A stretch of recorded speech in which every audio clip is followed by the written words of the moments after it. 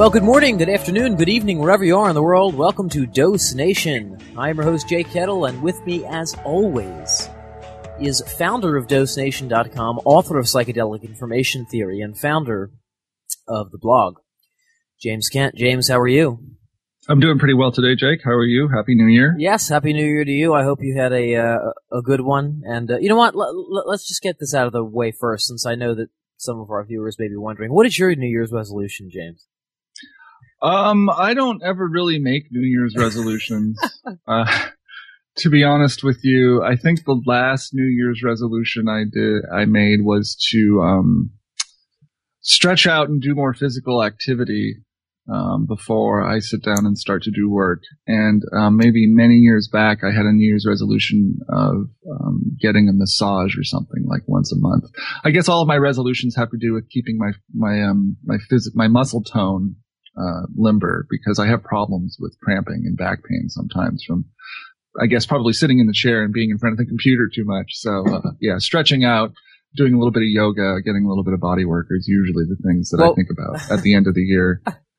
What was the joke that I had made to you? Since you sit near the computer all day, you're more fit to be swinging an axe or something, That's right. Yeah, wielding a double axe. Yeah, I should be running across an open plain somewhere, hunting deer with a stone tool. It's really what my body is designed for. Yeah. So the fact that we've evolved into sitting in chairs and pushing buttons all day is crazy. Is fairly weird. But that is how I make my living. Although I've been on vacation for the last few weeks, and that's been nice. So. I'm always feeling better when I'm on vacation. Well, that's good. Yeah. And my New Year's resolution is not to have a New Year's resolution, or to try to make one next year. That's my New Year's resolution, to try to make a New Year's resolution this year. For those, and just a quick announcement at the top of the podcast for those of you who don't know, if you're listening to this, that means that I am probably away at the Abbey. I will be leaving this coming week, and I'm going to be up there for a few days, and you guys will get a report and some pictures and things like that when I come back. So it should be fun. Yeah, it should be a great experience, as it always is, and of course it'll be nice to decompress and to meditate and to get away from the busyness of the world. So cool. But so let's move into our topics today, and you and I know that, and I had seen we were going to roughly talk about things that happened in 2013 that we didn't cover, but there's really not that many of them. I mean, if I really scratched my head, I could think of a lot of them, but there's marijuana legalization and some political things and a few research things that, are probably, just more trend type things than really huge events. But there was one DMT event. Yeah, there's one thing that people have written to me about and asked me about, which was the rat pineal gland DMT study that the Cottonwood Foundation, which is Rick Strassman's research foundation, published.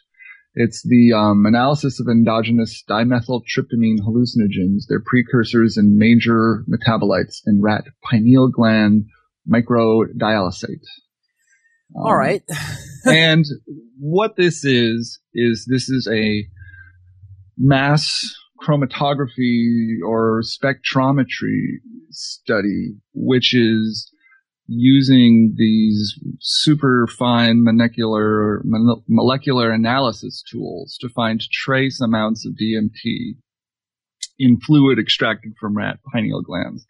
Now, I have not read the full study. That's basically all I know. I don't know what the amount of DMT that was founded, but I know that it was so trace small that they needed mass spectrometry.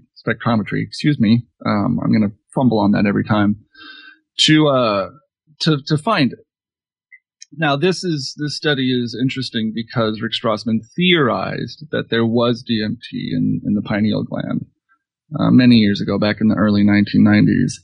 And most everybody in the field said, "Oh, that's just crazy," or "That's impossible," or if there is DMT, I think probably the more common wisdom was, well, if there is DMT in the pineal gland, it's in there in such trace amounts that it doesn't even register in our perceptual system, which was kind of my opinion. I said, well, I looked at his synthesis from tryptophan to melatonin, and I saw, yes, if you have a gland that synthesizes melatonin and it uses these chemicals to synthesize melatonin, for, it's like a factory that creates melatonin. For every 100,000 melatonin molecules that get created, you're going to have a couple errors, and maybe DMT or 5-MeO-DMT or some other tryptamine hallucinogen that's very simple in nature may pop out of that equation somewhere, just as an error.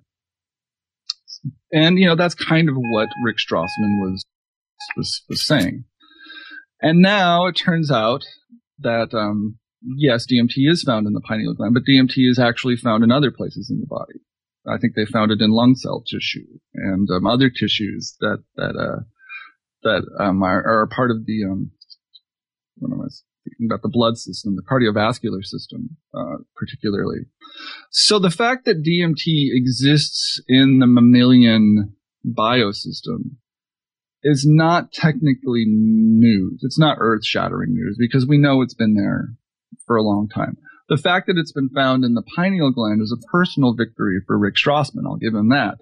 But it doesn't really change the nature of what we know about endogenous DMT, if you know what I'm saying. Right. And if this is what I tell people who ask me, does this mean that Rick Strassman is right? Or that all of his theory is right? And I say, no, it only means that the first piece of his theory, that trace amounts of DMT may exist in the human biosystem, is true. And, that's a great discovery because you say, well, humans have an endogenous hallucinogen in their body. And I have to say, wait, well, do they?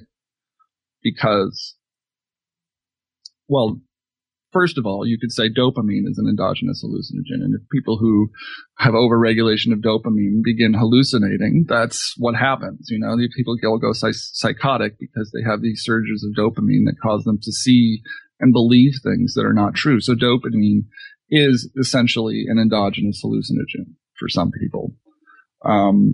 DMT, so many of our neurochemicals create phantom sensations. They are essentially hallucinations which provide nice pictures of the reality that we're perceiving. So they all create hallucinations in our head to some extent. That's what neurotransmitters do, is they send these perceptual signals back and forth. And they're not the original sensation. The original sensation originates at the peripheral nerve, in the eye or the fingers or the nose or the tongue. Everything that gets passed around inside the head from that point is essentially a hallucination. It's a compressed ghost representation of the original sensation. Now, finding DMT in the pineal gland, according to Rick Strassman, means that human beings can, in times of stress, start pumping out surges of DMT that make them go into the DMT flash. That is his thesis. And my understanding of this system is that this is fundamentally incorrect. That aspect of his theory is fundamentally incorrect because we have an endogenous opiate. We have a couple of endogenous opiates. They're called endorphins. Endomorphines is what they are. An endorphin is short for endogenous morphine. And we know we have endogenous morphine because when we do things like have an orgasm, our body goes all warm and soft and numb, like we just got a shot of morphine. Right? And when somebody shoots morphine or snorts heroin for the first time, they describe it as, it's like having an orgasm all over my body.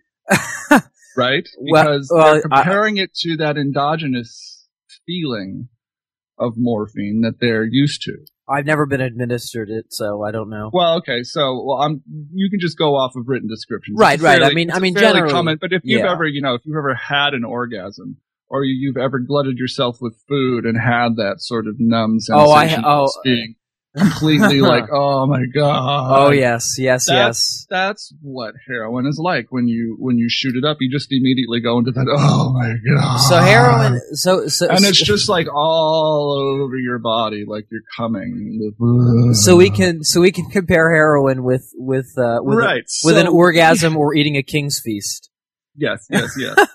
Like times 100, right? The first time you do heroin is just amazing. It's never as good as the first time, by the way, people. So you don't even need to go down that road. Don't do heroin, please. But yeah, the first few times you get that rush, there's nothing like it in the world. So, when we look at endogenous psychoactive molecules, you say, we have an endogenous morphine. We get morphine highs from, running a long time. You get these runner ball highs or eating, or, you say there's all of these things that will trigger this endogenous morphine. Or people who are into and not only sports. that, morphine exists in plants. Right. It is, something that we can extract from plants and then take, and we can use an exogenous morphine to replicate those feelings. And we say, okay, so we have a morphine system. We have an endogenous morphine system. That's a very compelling argument. Now let's go back to, we actually have glands that produce these endogenous morphines. Right. Now let's go back to the DMT analysis and say we have an endogenous hallucinogen, DMT. Now, when people smoke DMT, do they say, oh yeah, that's just like when I yawn too hard? No. They say, this is like nothing I have ever felt ever in my entire life. Right. It becomes, they have no frame of reference. There's nothing to compare it to. It's completely crazy, off the walls, off the rails. And I mean, even the ravings of the most crazy, psychotic, paranoid people that you find admitting into the clinics, they don't talk about fluorescent jungle vines with elves jumping out of their chests and, these demon spawns with whatever rising up out of the ectoplasm. That is all just science fiction craziness that there is no human frame of reference for before you actually take DMT. You never smoke DMT and go, oh yeah, that's just like that time I got really angry and had a flash. But I mean, with DMT, I would go as far to say it's unlike other psychotropic experiences. It's almost unique in its experience. It's so perceptually unique. It's different than LSD. It's different. It's different than everything. That we have no particular frame of reference for the experience until we actually do it. And even when we do it, we try to fit the experience into other frame of references like, hyperspatial elves, or jungle plant spirits, or Gaian minds, or aliens from Perseus Omicron 6, or that's a Futurama planet. I know I'm making fun here, but so people try to fit all of these different pseudo-religious sci-fi fantasy archetypes over the experience because it is so far out of our domain of everyday existence. Now, and here's the other thing. The other thing is that if the pineal gland or any other part of the body does create a trace amount of DMT, that DMT is treated like a toxin and destroyed immediately. It is not allowed to build up in the system. In fact, the system is actually actively searching for compounds like DMT to destroy immediately because they will interfere with the serotonin system. Right. And actually, the DMT experience is incredibly short. Sure, because it gets eaten up. It gets eaten up very quickly, and when you do something to artificially extend it, what happens? The body entirely purges all of the liquid in it. Right. The body shits and vomits itself. Well, look at ayahuasca. Until all of the water is recycled. Exactly. Because it feels like it's been poisoned. Right. Well, it's a toxic response. Look at ayahuasca. And part of that toxic response is the hallucinating. If you have vertigo or seasickness and your horizon line starts shifting, like you're hallucinating, your body will immediately want to purge itself. And that is because it believes it's been poisoned. Right. So the fact that DMT acts like a poison means that it is something that happens accidentally in the system. There is no DMT gland. DMT is not a regulatory chemical. If it was a regulatory chemical, there would be a specific DMT gland that only produced DMT. The pineal gland produces melatonin, which is, produced in reaction to light and dark, makes us sleepy. It regulates our circadian rhythms, moods, digestion, all of these really subtle serotonin systems that are not related to perception. They're related to long-term changes, circadian changes, not only through every day, but through every year. Also to health, too, because, if you can't sleep, you go insane. If you don't sleep for, 3 weeks, you start going bonkers. Absolutely. And now it's the melatonin in the pineal gland. Pineal gland is very small. It's centered there at the brainstem. It's in a very centralized location because it needs to sort of control the whole brain with this very slow clockwork. It's not, like I said, it's not fast perceptual clockwork. It's very slow hibernating clockwork. This is the thing that tells bears to hibernate. Now, you would think if the pineal gland was essential to perception and survival, that if you removed it, you would be killing the organism. But that's not true. You can have your pineal gland removed. People have cancer in their pineal tumors that they need to have their pineal gland removed, and they're fine. They take melatonin supplements so that they keep their rhythms in check. But otherwise, they function normally like normal people. They could even smoke DMT and get high. And, it's like, okay, pineal gland is an important part of our biorhythms, but it's not an essential part of the human, brain. You can remove it and it doesn't change perception at all. It doesn't change our cognition at all. We still remain alert and happy and healthy as long as we get our melatonin supplements. So, assuming that the pineal gland is the seat of the soul, or is some gateway for traversing and communicating with aliens or the afterlife or the spiritual dimension in some way, is just all hogwash and gibberish. No matter how much DMT you find in there. Excuse me, now I have a barking dog problem. It happens all the time. Trust me, it's okay. Oh Lord, yeah. The whole DMT issue has been kind of a little bit of an enigma to me, if I can get the word out properly. Lord. No, okay, I'm back. Okay, yeah. I was just saying. So let me just wrap this up. So the idea that the DMT in the pineal gland is some sort of essential functioning of the human organism that gives us our spiritual dimension is just false. That is just it just oversimplifies it way too much. And not only that, it's wrong, because people do not have spontaneous DMT flashes. If they did, we would have a wide body of literature on people having spontaneous DMT flashes that we could refer to, so that when people smoke DMT, we can say, oh, yeah, you're going through this. You're going through St. Vitus dance or whatever they call it, which is always in reaction to some kind of poisoning, some kind of psychoactive poisoning. I don't want to use a harsh term because a lot of people use this as a spiritual pursuit. And in fact, self-poisoning or inebriation or intoxication are all parts of spiritual pursuit, because you're exploring your own brain and the boundaries of your own perceptions.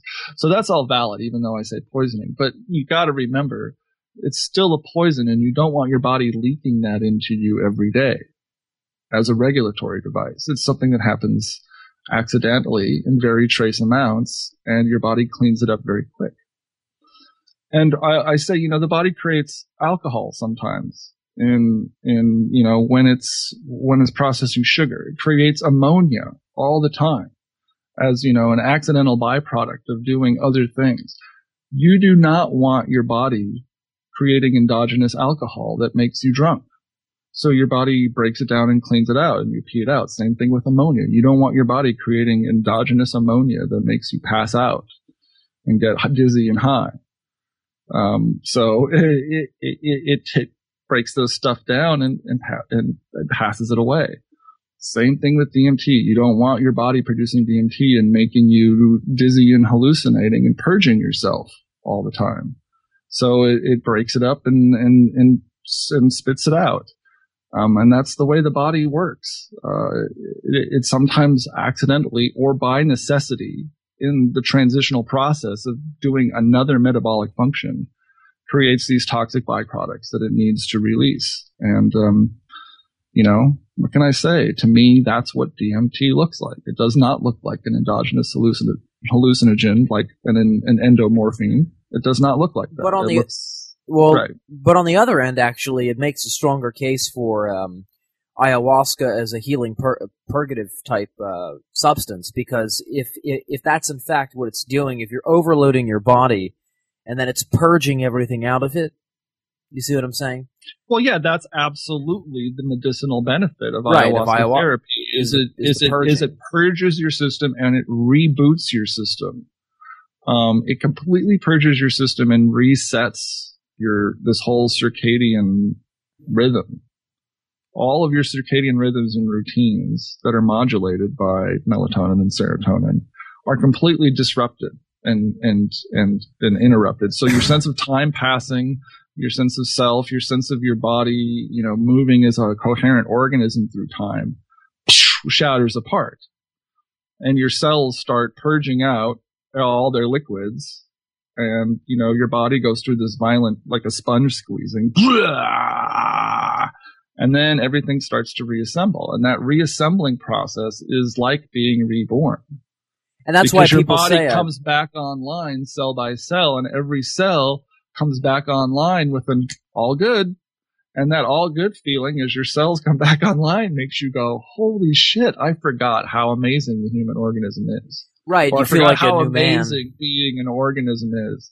I've gotten all of the waste.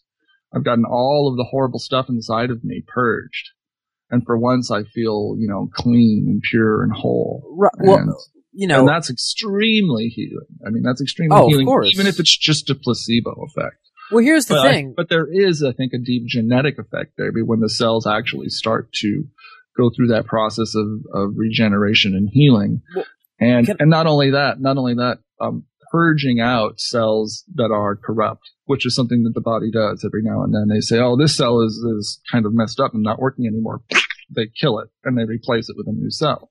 So I think there's a lot of that going on. Let me also in the DMT process too. Make this argument as well, which is that in that purgative process that we're discussing here, diseases can be alleviated because because your body is purging all of the crap out of it, for lack of a better word. The other thing that I think is interesting is that I was reading an article that says that certain memories are passed down through genes. Yes. From generation to generation to generation to generation. So the other question would be, what types of memories? Well, I'm not. It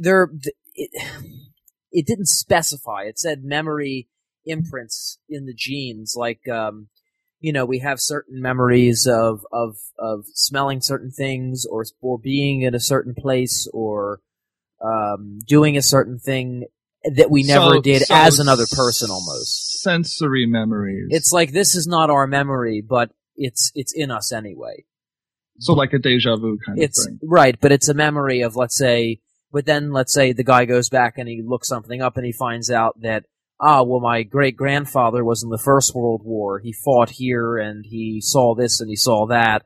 I smell mustard gas. I smell this. I see this. I can taste it, or whatever. I'm not sure. Where did you read works. that? The article came out. I've seen it a couple of times now. Maybe I'm misquoting the article, and I very well could be. But and I have I'm fine to admit it. This has been long a speculative part of genetics, is whether or not experiences of the parents can be encoded into their DNA and passed down, and whether those experiences are encoded as, say, particular senses, like emotional reactions to certain colors and sounds, or emotional reactions to certain, the way certain lines are put together. Like, human beings like round lines. They like round, soft curves. They don't like sharp, jagged edges. Is that something that is encoded into our DNA? And can there be human beings that are born thinking that sharp, jagged edges are beautiful and rounded lines are ugly? I mean, these are all very complex questions about where do our emotional and behavioral responses to stimulus start? Are they learned, or are some of the basic things encoded? Like, are we just encoded to think that the shape of lips are beautiful? Well, right? Or is it something that we slowly learn? Because if you think about it, lips are sort of weird, right? They're slimy and puffy and covered with mucus, but we see like the image, like the Rolling Stones image of lips, and we go, oh yes, that's beauty. Right, or that's hot, or whatever you want to call it. Exactly. Yeah. So what is encoded in us that makes us think, oh yeah, puffy red lips are hot, where a baboon would think like another baboon's puffy red ass was well, right? This is look. This is what I would say. These are necessary biological thoughts that we need in order to have relations with other humans, right? Sexual relations with other humans to procreate and create more of us. So just in the same way that the baboon looks, the way you said it made me laugh. So in the way that the baboon looks at the other baboon's ass and says, "Now that is a hot ass," right? that is some baboon booty that I want to get my hands on, right? This is in the mind of the baboon. Okay. Yeah, nobody teaches the baboon. Right. And see, baboons are I mean, they're intelligent, but only up to a certain point, right? So they can learn how to do certain things, and they can climb trees, and they can use their feet as hands, and whatever else. But they don't have the kind of cultured, thought that we do, in which I can teach my child that in 14. Columbus sailed the ocean blue and all that kind of stuff. You know what I mean? There's no encoding there in that way. So, at least not in the way that we do it. So, I would say that's more of a purely genetic thing. It's just, look, we need to procreate, we need to continue the race. Right. And, it doesn't matter if the puffy red lips are logically or realistically, if they're attractive or unattractive, from an objective standpoint, that is irrelevant, because our bodies need to see those as attractive. We need to see, let's say, a female as attractive, or if you're gay, a man as attractive, in order to continue our processes. Right. And you can say that some of these are learned behaviors. Like we learned that you don't eat things that are bitter, or that have mold on them. They're poison. Right. You don't eat things with mold. Right. So how does this go back to the DMT conversation we were having? You were saying that certain memories were encoded through procreation. Exactly. Yeah. And so what kind of memories are you talking about specifically? What was the jump there? I've been trying I'm actually trying to go back and find the article. Because now I've lost the grander point that I was trying to make. See, okay, ladies and gentlemen, this is what happens when we go on long tangents here on Dose. No, this is when we don't have a specific topic list in mind.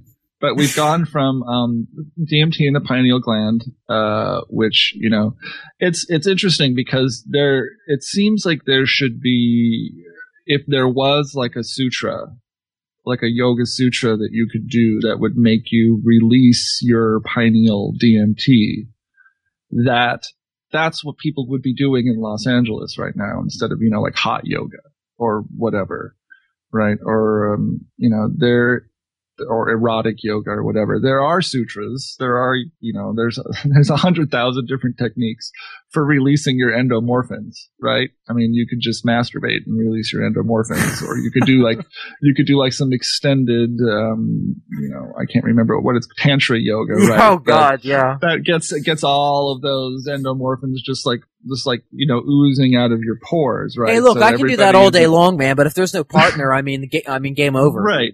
There is no sutra that reliably delivers that DMT flash, and I think Terence McKenna was one of the most vehement arguers of that point. because, he basically would just say, listen, ladies and gentlemen, you have to pick up the pipe and try it for yourselves. I mean, that was his whole thing, because it will never happen on the natch. On the natch was his, catchphrase. If it happens on the natch, that means you're crazy. We know what that's called. That's called being insane. And I don't know if people DMT flash on the natch. It seems like it would be if you're inclined to DMT flash on the natch, you would know it. You would know that, oh yes, this is what I've been doing. And there are people who say, oh, what about Charles Bonnet syndrome? These people with Charles Bonnet syndrome, they see elves in the corner of their eyes or something like that. And that's a very different kind of thing. That's not DMT elves. That's hallucinations caused by the macular degeneration of the retina, the peripheral vision. They lose stability in their peripheral motion sensing, and they're always seeing little things moving in the corner of their eye, like little rats scurrying or little dwarves peeking their faces in and out. And when they go to look, there's nothing there. But that's something that happens to people every day. You're walking down the street and you see a shadow move or a leaf, and you think, oh, was that a squirrel? And you go, oh no, it was just a leaf. Right. Right. Or it's just, and you're seeing imaginary squirrels just because there was a little bit of unknown motion out of the corner of your eye. That's what happens to people with Charles Bonnet syndrome, but all the time. I mean, it's happening to them all the time whenever because the cells that provide that rotational stability in their motion sensing in the periphery are breaking down, and they've got that constant, and if people who take LSD will know what I'm talking about when I say this rotational stability, or that stability in the periphery, because that's one of the first things that start to go in LSD hallucination is all the shadows and things sort of creeping in out of the corner of your periphery start to become like fisheye lens style, poking in at you and kind of waving. Like, hello, you're tripping now. And, like all of the shadows and textures on the walls in your peripheral vision just start to go, and you're like, wow. And yeah, that's kind of what happens to people who have this very rare, Charles Bonnet syndrome. And then it's not evidence of endogenous DMT flashing. Did Moses have an endogenous DMT flash on the Mount? Who knows what Moses was smoking? You can say, did Jesus have an endogenous DMT flash when he went and fasted in the desert? Who knows what Jesus was high on? I mean, that guy was high all the time, as far as I can tell. I don't know if he was high. I think he had achieved a certain state of consciousness. Well, yeah, that's what I mean. I mean, he was speaking from another plane of consciousness. He was operating at a different level than everybody else around him. But I do not believe that he did that artificially, though. I think that that when he was preaching, I don't know if that was an artificial. I think that he was able to raise that on his own. Well, yeah, but the prophets say that Jesus was different after he came back from the desert. Right, he was different, but he basically went out. And so, yeah, if he went out and had became some an sort ascetic, of psychotic episode or what happened to him out there, he was gnashing his teeth and pounding his fist into the dirt and running around naked and cursing this guy. Who knows? It was some sort of cathartic event for him, whatever. Well, I mean, anybody who goes into desert isolation. Yeah, exactly.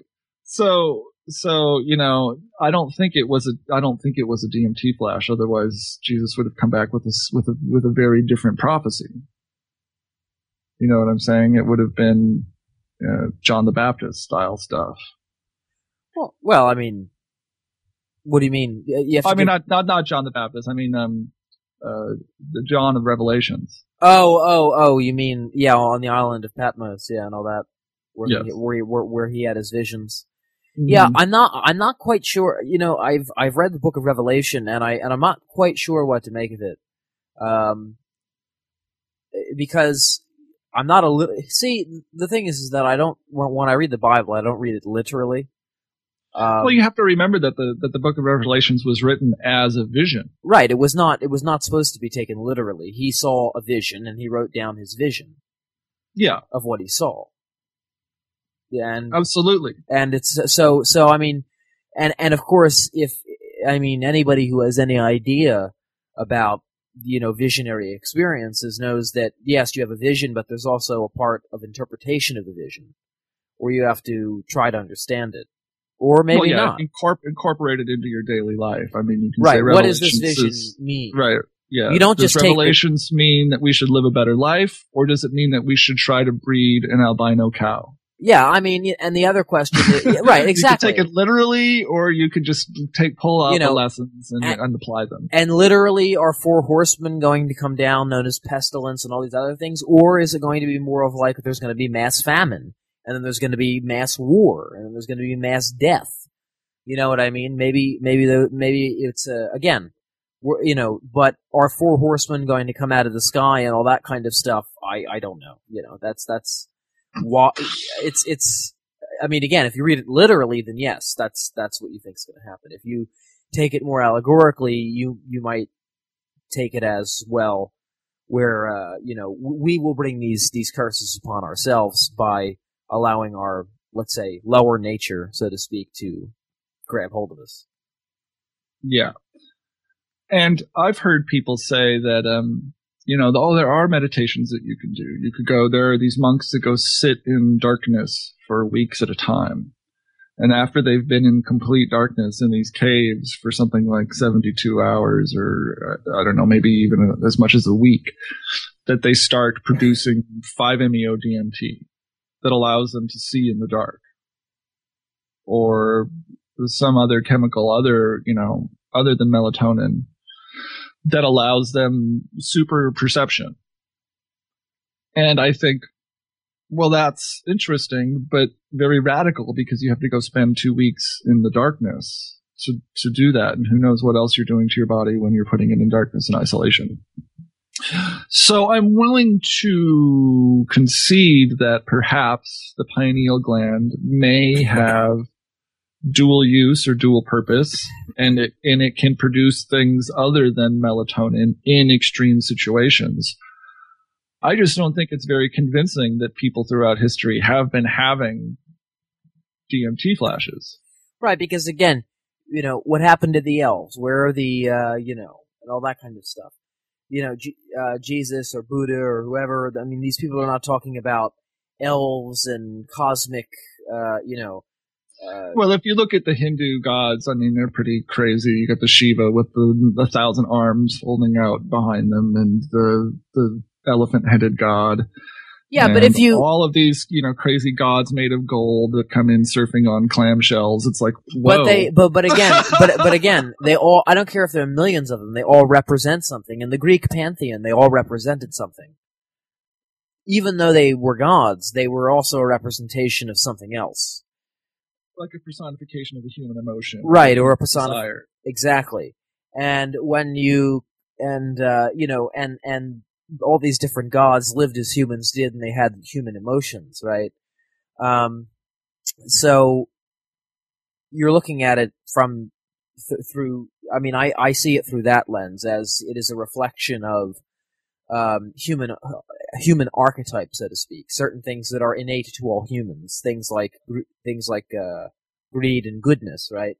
I mean, a person can be a real asshole, or they can be a saint. It's just different. It's a personification of different human traits. Right, and maybe every arm on that person's body indicates a certain thing that you should not do, right? But it's still representing certain. It's like a different hand will slap you for every sin that you can think of, right? Or here, okay, this is the arm that says not to do this. This is the arm that says to do this. This is the arm that says to do that. And so on and so forth. I don't want to reinterpret Hindu mythology. Neither do I, because I don't know anything about Hindu mythology. What I would like to say, though, is that the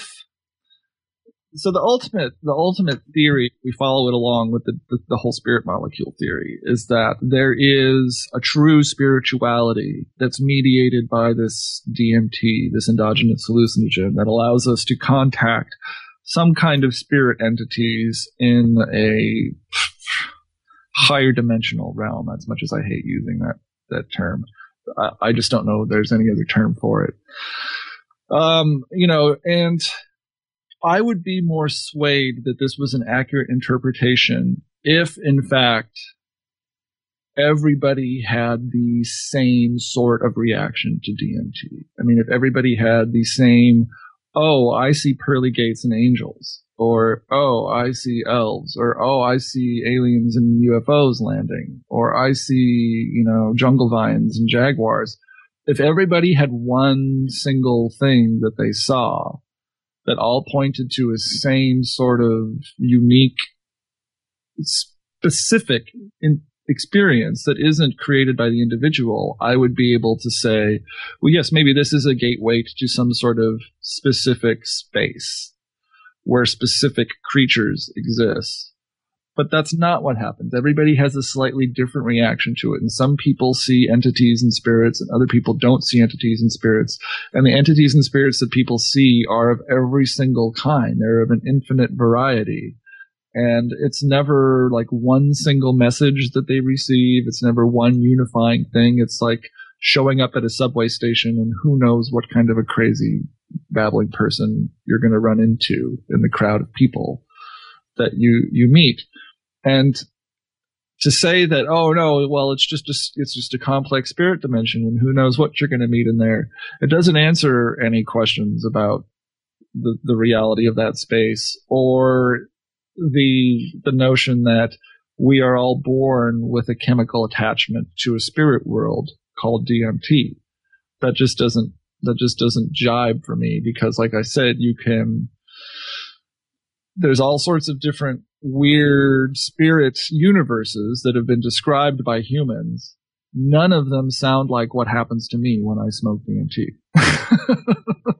Right. Right. That is a weird playground. That is the domain of my own mind. I mean, because it's just so unlike any other descriptors I've ever seen for anything.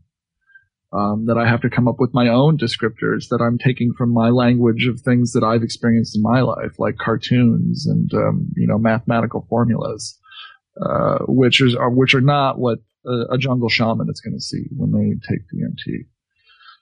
They're going to see vines and jaguars and, the spirits of their ancestors.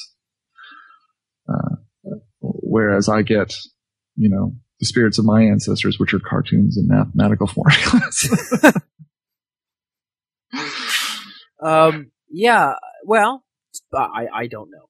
I'm just going to simply say, again, people are going to interpret are going to experience it as they experience it, because from their point of reference. Right. And the thing that I feel, the thing that I fear the most is, it's okay to have these theories about DMT. In fact, it's fun to talk about these things and imagine a world where, yeah, we are connected to the spirit realm through this chemical gate, and that everything that Rick Strassman says is true, and that everything that Terence McKenna says is true. But the reality is much more boring and mundane. Well, really. Now, you know what? When you look at it, but and when you start getting to the point where you say, well, no, the fact that we found DMT in the pineal gland means there is only one true religion and one true answer, and that the DMT channel is the only true channel to spiritual ascension. That just becomes some kind of elitist garbage to me. It's just horribly small-minded thinking that, the one true channel to spirituality is this crazy hallucinogenic experience that leaves you not sure what just happened. I mean, that's not, you can't use the DMT flash as a guidebook for living your life. You cannot find all the answers to living in the DMT flash. It's silly to think that hallucinating spirits are going to give you a better or more greater understanding of the universe that we live in. And in fact, I meet a lot of people who are really smug and self-satisfied, who think they know what's going on because they've smoked DMT and let me tell you something. Prior experiences of mushrooms, who many years later come back and say, oh yeah, I was really kind of full of myself back then. Right? Because they don't understand that it's, not all the answers lie in this sort of esoteric pulling the veil back. It's just like, it's just one aspect of understanding. And that brings me to a point that I wanted to make during the show today. That I know that somebody had commented about, and they can't make the casual connection. So I'll make the connection then. I'll just lay it out. Well, what was the comment? The comment was, as you said, people sort of have a hodgepodge experience and things like that. And what the comment was, Was this a comment made by Gregory? Yeah, it was on the. You guys can find it if you're listening to us. You can find it right on the Dose Nation site under the last podcast that we did. And, which was the Radical Mycology. Yes, which was great with Peter McCoy. If you guys get a chance to, please go listen to that. That was really interesting. But I'm going to address some of what he directed to me. Jake mentioned various religions as a means for creating context, but neo-Jungian and transpersonal psychologists and the holotropic breathwork crowd talk about creating a space for the individual to interpret their experiences in their own way, rather than relying on available framework. Given the nature of people's minds, this is likely to involve a hodgepodge of different images, metaphors, ideas, and symbols drawn from this full spectrum of a person's experience. But it seems that you both associate that. What is your take on this approach to psychological integration, psychedelic or otherwise? Although I think I already have an idea, which leads me to... You both implied that the hodgepodge approach leads to some kind of misguided New Age ego trip, but did not explain how, and I was unable to make the casual leap from one to the other. I've certainly encountered far too many irritating New Agers attempting to patent a cosmology and sell healing trinkets to saps, but I've also encountered individuals with strong, stable minds who use elements of religions, myths, stories, and philosophies from all over the world to explain and integrate their experiences. I do not see how narrowing one's scope is automatically superior to taking in data from broad sources. They seem to me like two different approaches, useful depending on the individual and their situation. Can you explain to me what is so unappealing to you about the hodgepodge approach? So, well, I have my own answer to that, but you can go ahead. No, you know what? You go first, and I'll go second. Well, my problem with the hodgepodge approach is that people sometimes assume that because they observe something, they take it as self-evident that it's true. And the big examples that I like to use are people used to assume that the earth is flat because all of our day-to-day existence and what we can perceive with our own eyes and our own experience tells us that the earth is flat. No matter how high we get up, we may be able to see a slight curvature to the earth, but it still looks pretty flat. And it also looks like the sun goes around the earth. Now, if we were just to take these simple observations as fact, we would live we would have an incorrect assumption of our universe. You know, we would think very genuinely that we had the correct answer because it's obvious. If you look at the ground, it's flat. And if you look up at the sky, the sun is going around the earth. It's very obvious to anybody but a fool that this is the way that things are. Now, the only way, we know that those things are false now. We know that those things are false. We know the earth goes around the sun and the earth is actually round, not flat. You have to always assume that just because you observe something and believe it to be true, there is a possibility that you are completely wrong in the opposite direction.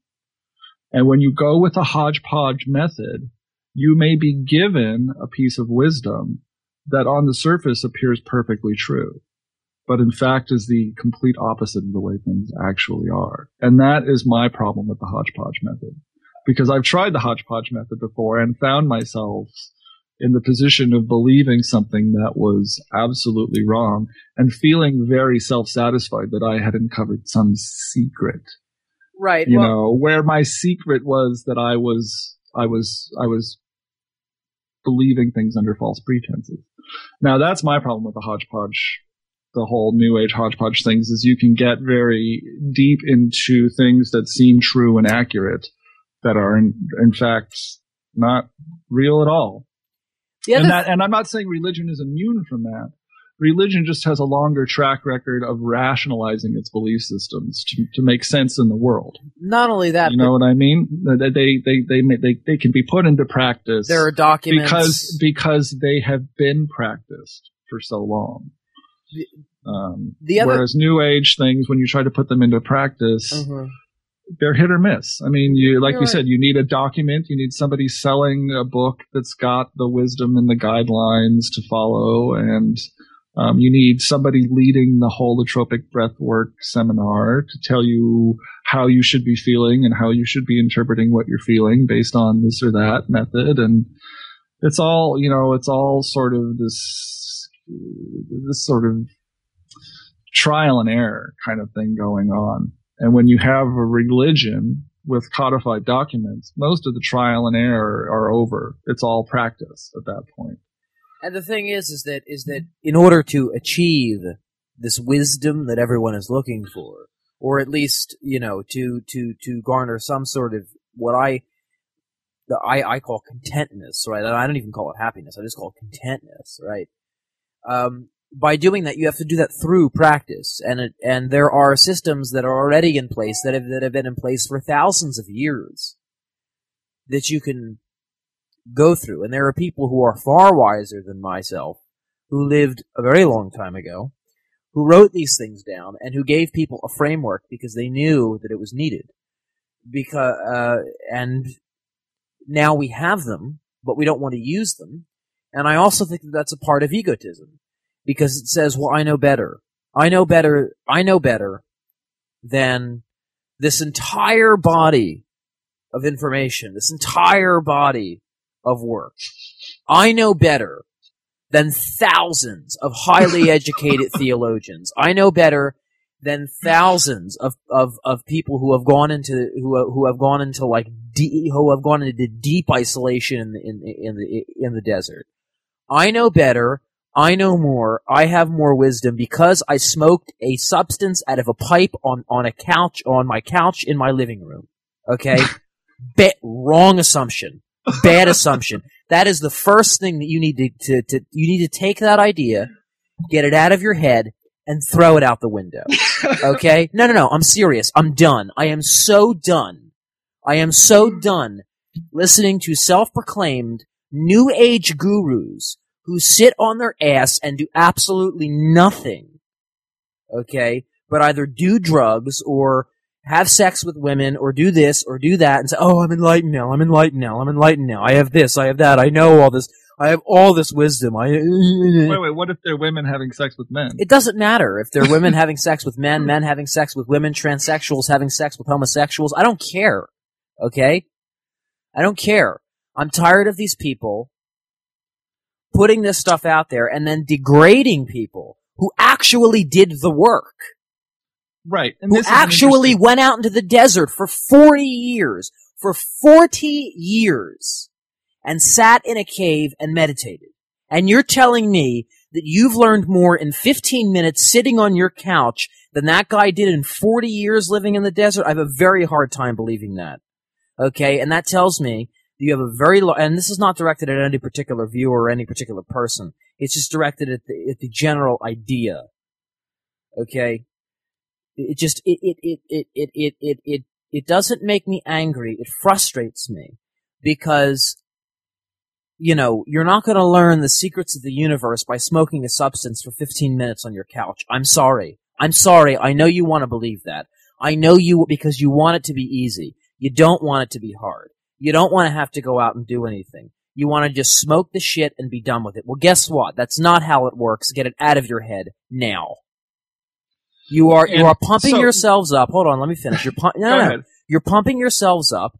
You're putting more and more and more bullshit into your ego, okay? And you're going to end up lost as everyone else is, and as I mean everybody is lost. But you're going to be lost, unable to admit that you're lost because you think that you have the answers of the universe, and that if you admit that you're lost and that these DMT trips didn't answer all of your questions, well, oh my God, the whole world's going to fall apart because everything hinges on the fact that this is some kind of this is the be all end all. Get your head out of your ass. I'm finished. Okay. Well, so there's many things going on with religion, and one of the basic parts of religion is the practice, and not necessarily the belief system, not necessarily the mythology, but the practice. And like you said, there are people who experiment with psychedelics and or New Age spirituality who come to the conclusion that Christianity is full of it. It's a male-driven dominator, Stone Age misconception of the universe with a God that may or may not exist. Completely missing the point that Christianity, the fundamentals of Christianity is be a nice person, help other people, be a pillar of your community, help out people in need, love people. That's the central message of Christianity. But people take a substance and go, oh, well, now I've seen true spirituality. Christianity's bunk. Now I'm going to study Buddhism, for instance. And they study meditation and Buddhism and control of their mind. And you say, well, why did you dump Christianity for Buddhism? People might say, well, because Buddhism is a truer spirituality. It's more about the inner path. And, it's the only thing that recognizes, the only spirituality that recognizes the true enlightenment of the individual. And I say, okay, so then what happens when the individual becomes enlightened? Oh, well, then they're a better person. They're a pillar of their community. They help the poor and they love people. And I say, well, how is that different than the ultimate message of Christianity? Oh, well, there's just less BS in Buddhism than there is in Christianity. No. There's BS in every There is just religion. as much BS in Buddhism. You talk to somebody who converts to Islam. Oh, well, what's the matter with Christianity? Oh, they got too much with the virgin birth and all of this crazy mythos, and I don't really understand all of that. Islam is more about the path of the personal struggle of the individual and their path to enlightenment. And okay, so what happens when you reach this state of enlightenment in Islam? Oh, well, then you help people. You're a pillar of your community. You don't steal, and you love people. And it's like, okay, all right. So wait, are you telling me that we're all coming back to the essentially to essentially the same principles? Is that what? Oh wow! Hold on, wait a minute. This is right. This is interesting. And when people break out of those religious, when they take a psychedelic and they break out of those religious frameworks and they go, oh, well, this tradition is all BS. Screw tradition. Screw all this cultural tradition. We just got to get rid of all of that. They're basically giving themselves license to live a hedonistic lifestyle without consequence. Exactly. And see, right? They're giving themselves license to be a little bit of a D-bag. And they're going the opposite way. And being very smug about the fact that they are now free of the shackles of the culture that really just wants them to be a nice person that takes responsibility for their actions. I am not free of the shackles of culture. I am not free of all these different things. I don't want to be a defender of religion, but there is a reason why there is religion, and that is to keep people, to keep them acting in line, being nice people and treating other people with respect. That's really not what only it comes that, to. but when you you take the hodgepodge route, it's more easy to go, well, what about my wants? What about my needs? What about fulfilling my needs? Because I'm an entitled individual who is seeking to interpret the spirituality through my lens. And people don't realize it is a very egocentric way to go. And, it's like, I think there's a time and a place for that. I think people in their early 20s, when they're experimenting with this kind of stuff, they're out of, the grip of their parents' grasp. They're out of the grip of their religion's grasp, and they can be free. This, what is it, Rumspurga or whatever the Amish call it. Yeah. Where they do, it's all about me. It's all about me. I'm going to explore my own spirituality, my own path, and my own methods. And that's it's almost a very American ideal, is that we are going to, blaze the trail for ourselves and do this and reinvent ourselves in this way. I hate to say it, man, I think eventually people do come around to the fact that, what spirituality is all about, I mean, hopefully, is, just being a better person. Well, and not chasing spirits through a hyperspace. That is not, that may seem spiritual, but it's not as spiritual as living a life with honor and morality and responsibility. Right, because I could we could have all the faith we want, right? I mean, we could have faith that the sky's going to turn purple tomorrow, right?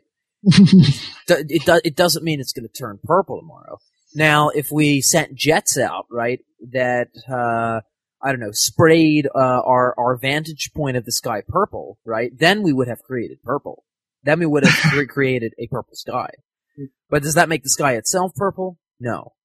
Now, you can still retain the idea of the purple sky. You can still say, well, the sky is purple, right? But we're doing it, but we understand it through this venue. Just in the same way that you can retain your cosmology. You can retain whatever let's say you've inherited, right? Let's say you inherited the cosmology of Buddhism or the religion of Buddhism from your parents. Or you inherited Catholicism, or you inherited, Islam, right? Let's say, for example. If you break out of that and you say, well, wait a minute, essentially some of these religions are saying the same things, it doesn't mean that you have to then cast off all of the religions and say, oh, well, this is all BS. No, maybe they're all saying the same thing for a reason, and maybe there's a reason for the retention of your cosmology, to retain that cosmology and that practice, in order to achieve essentially what the religions hope to achieve. Does that make any sense? Well, yes. And it's, when you talk about inheriting a religion, it can go both ways, because you can inherit religion from fundamentalist parents. You could be a Mormon. You could be in a cult where your family is very, very strict about you inheriting their religion and doing things their way, when the religion is not a beneficial one for the entire community. I mean, we can get into discussions about which religions are beneficial and which are not, but, growing up gay in a Mormon family is not a happy experience. No, not growing at all. Growing up, sexually promiscuous in an evangelical Christian family is not a great way to go, because you're a pariah, because you have biological urges. Suddenly you are a sinner and you're going to hell, or something like that, right? So there are religious ideals and practices that are not perfect.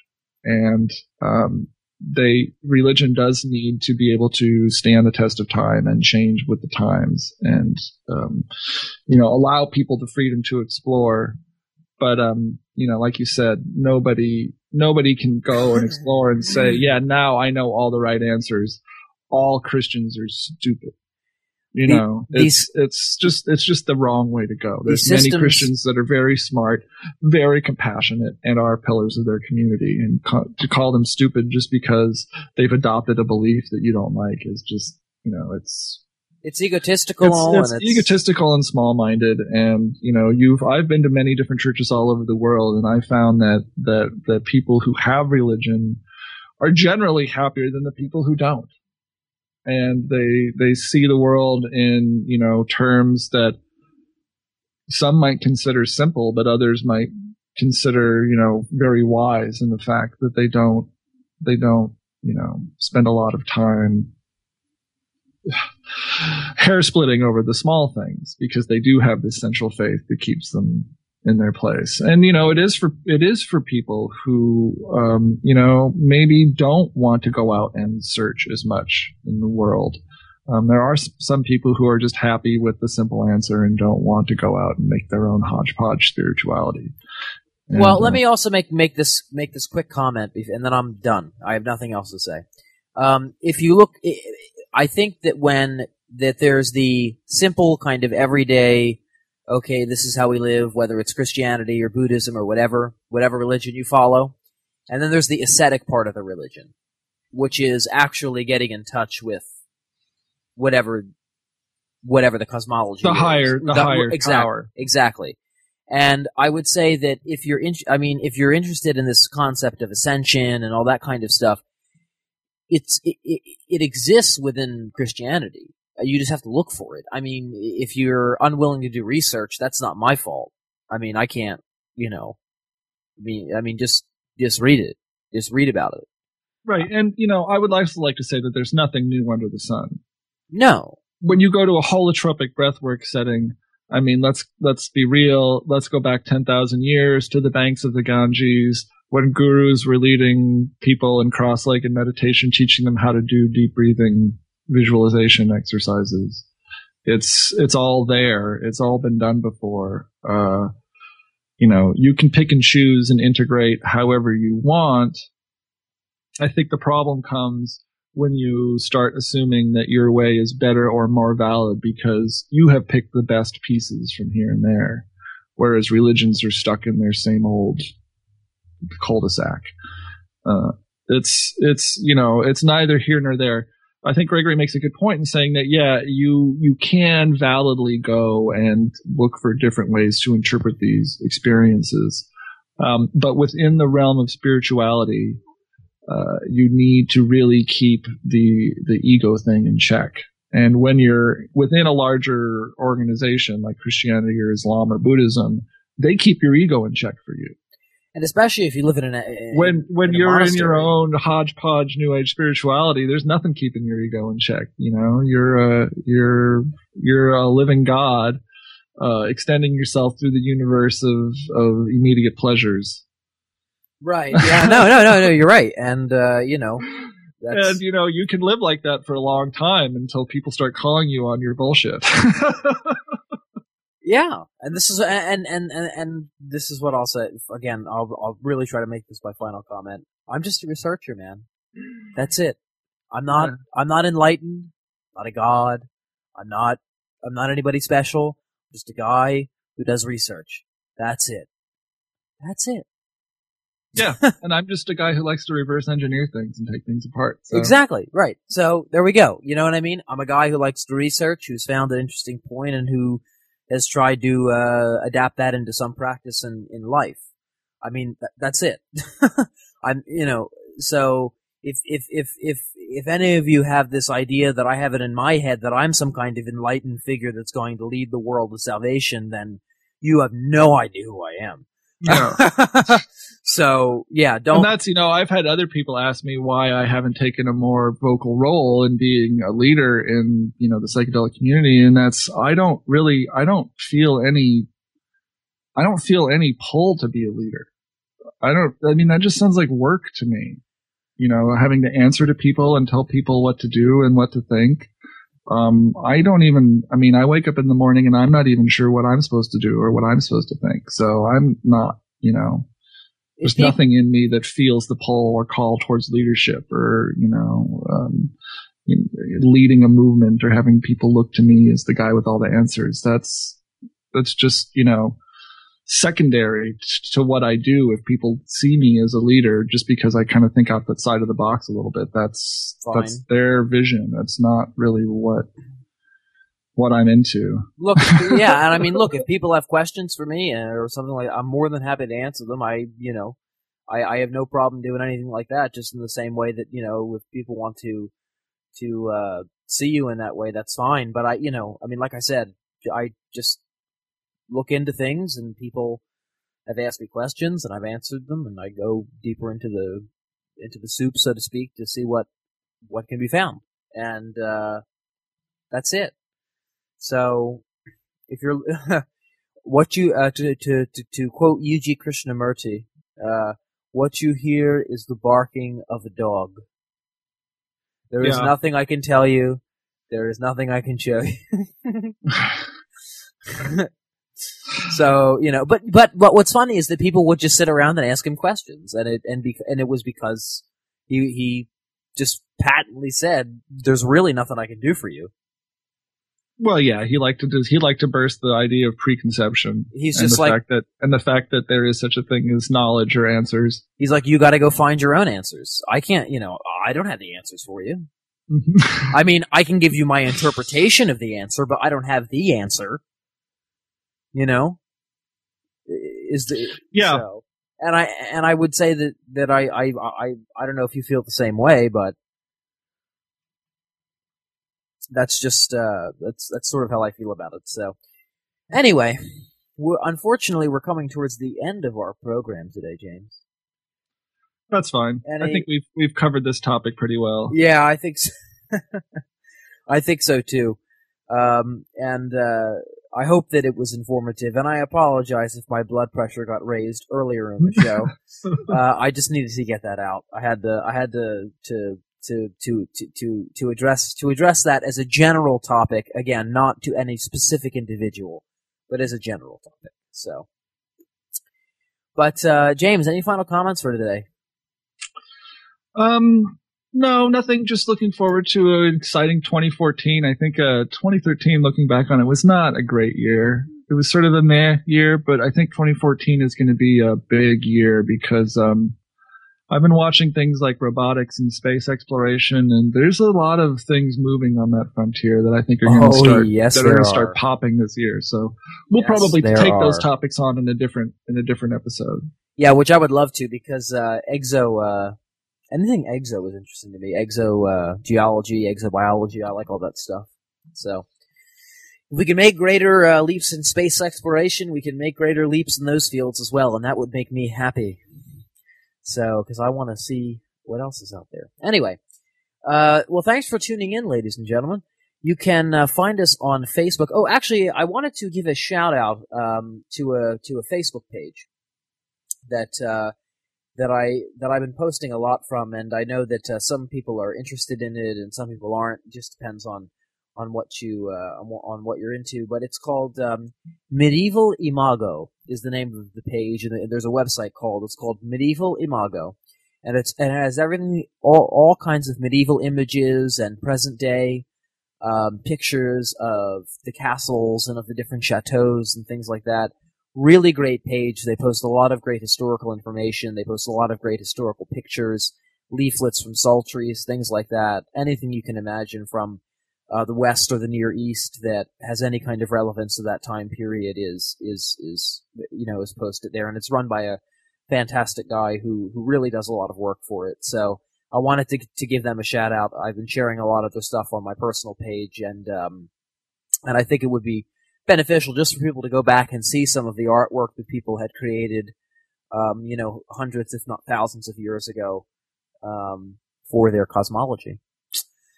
But if you want to find us on Facebook, you can find us at facebook.com/DoseNation. If you want to follow us on Twitter, you can follow us at twitter.com/DoseNation. You can also go to our website, dosenation.com, and we have a little Amazon portion there. It's a click through, and we get an affiliate credit, right, James, from that? Sure. Yep, we do, and we always enjoy the affiliate credit. Yes, we do. So thank you for those who do that, and thank you to all of our continual donors and to all of the people who donate. We'll keep you anonymous, of course, if you'd like, and we really appreciate the support. It's always needed, and it's always appreciated. So. Well, thanks for joining us. I hope everybody has a good morning, a good afternoon, or a good evening, depending on where you are in the world. I'm your host, Jay Kettle, and thanks for with me, as always, is founder of DoseNation.com and author of Psychedelic Information Theory, James Kent. James, thanks for being with us, as always. No problem. Thank you, Jake. Yes, so I'm your host, Jay Kettle. Thanks for joining us, and we will see you all next time. Stay safe, and have a good week. Yeah, have a good week, and also have a good, blessed New Year, and have a beneficial New Year. And I hope that this year will prove to be a good year. Thanks for joining us, everybody. Have a good week and a blessed year.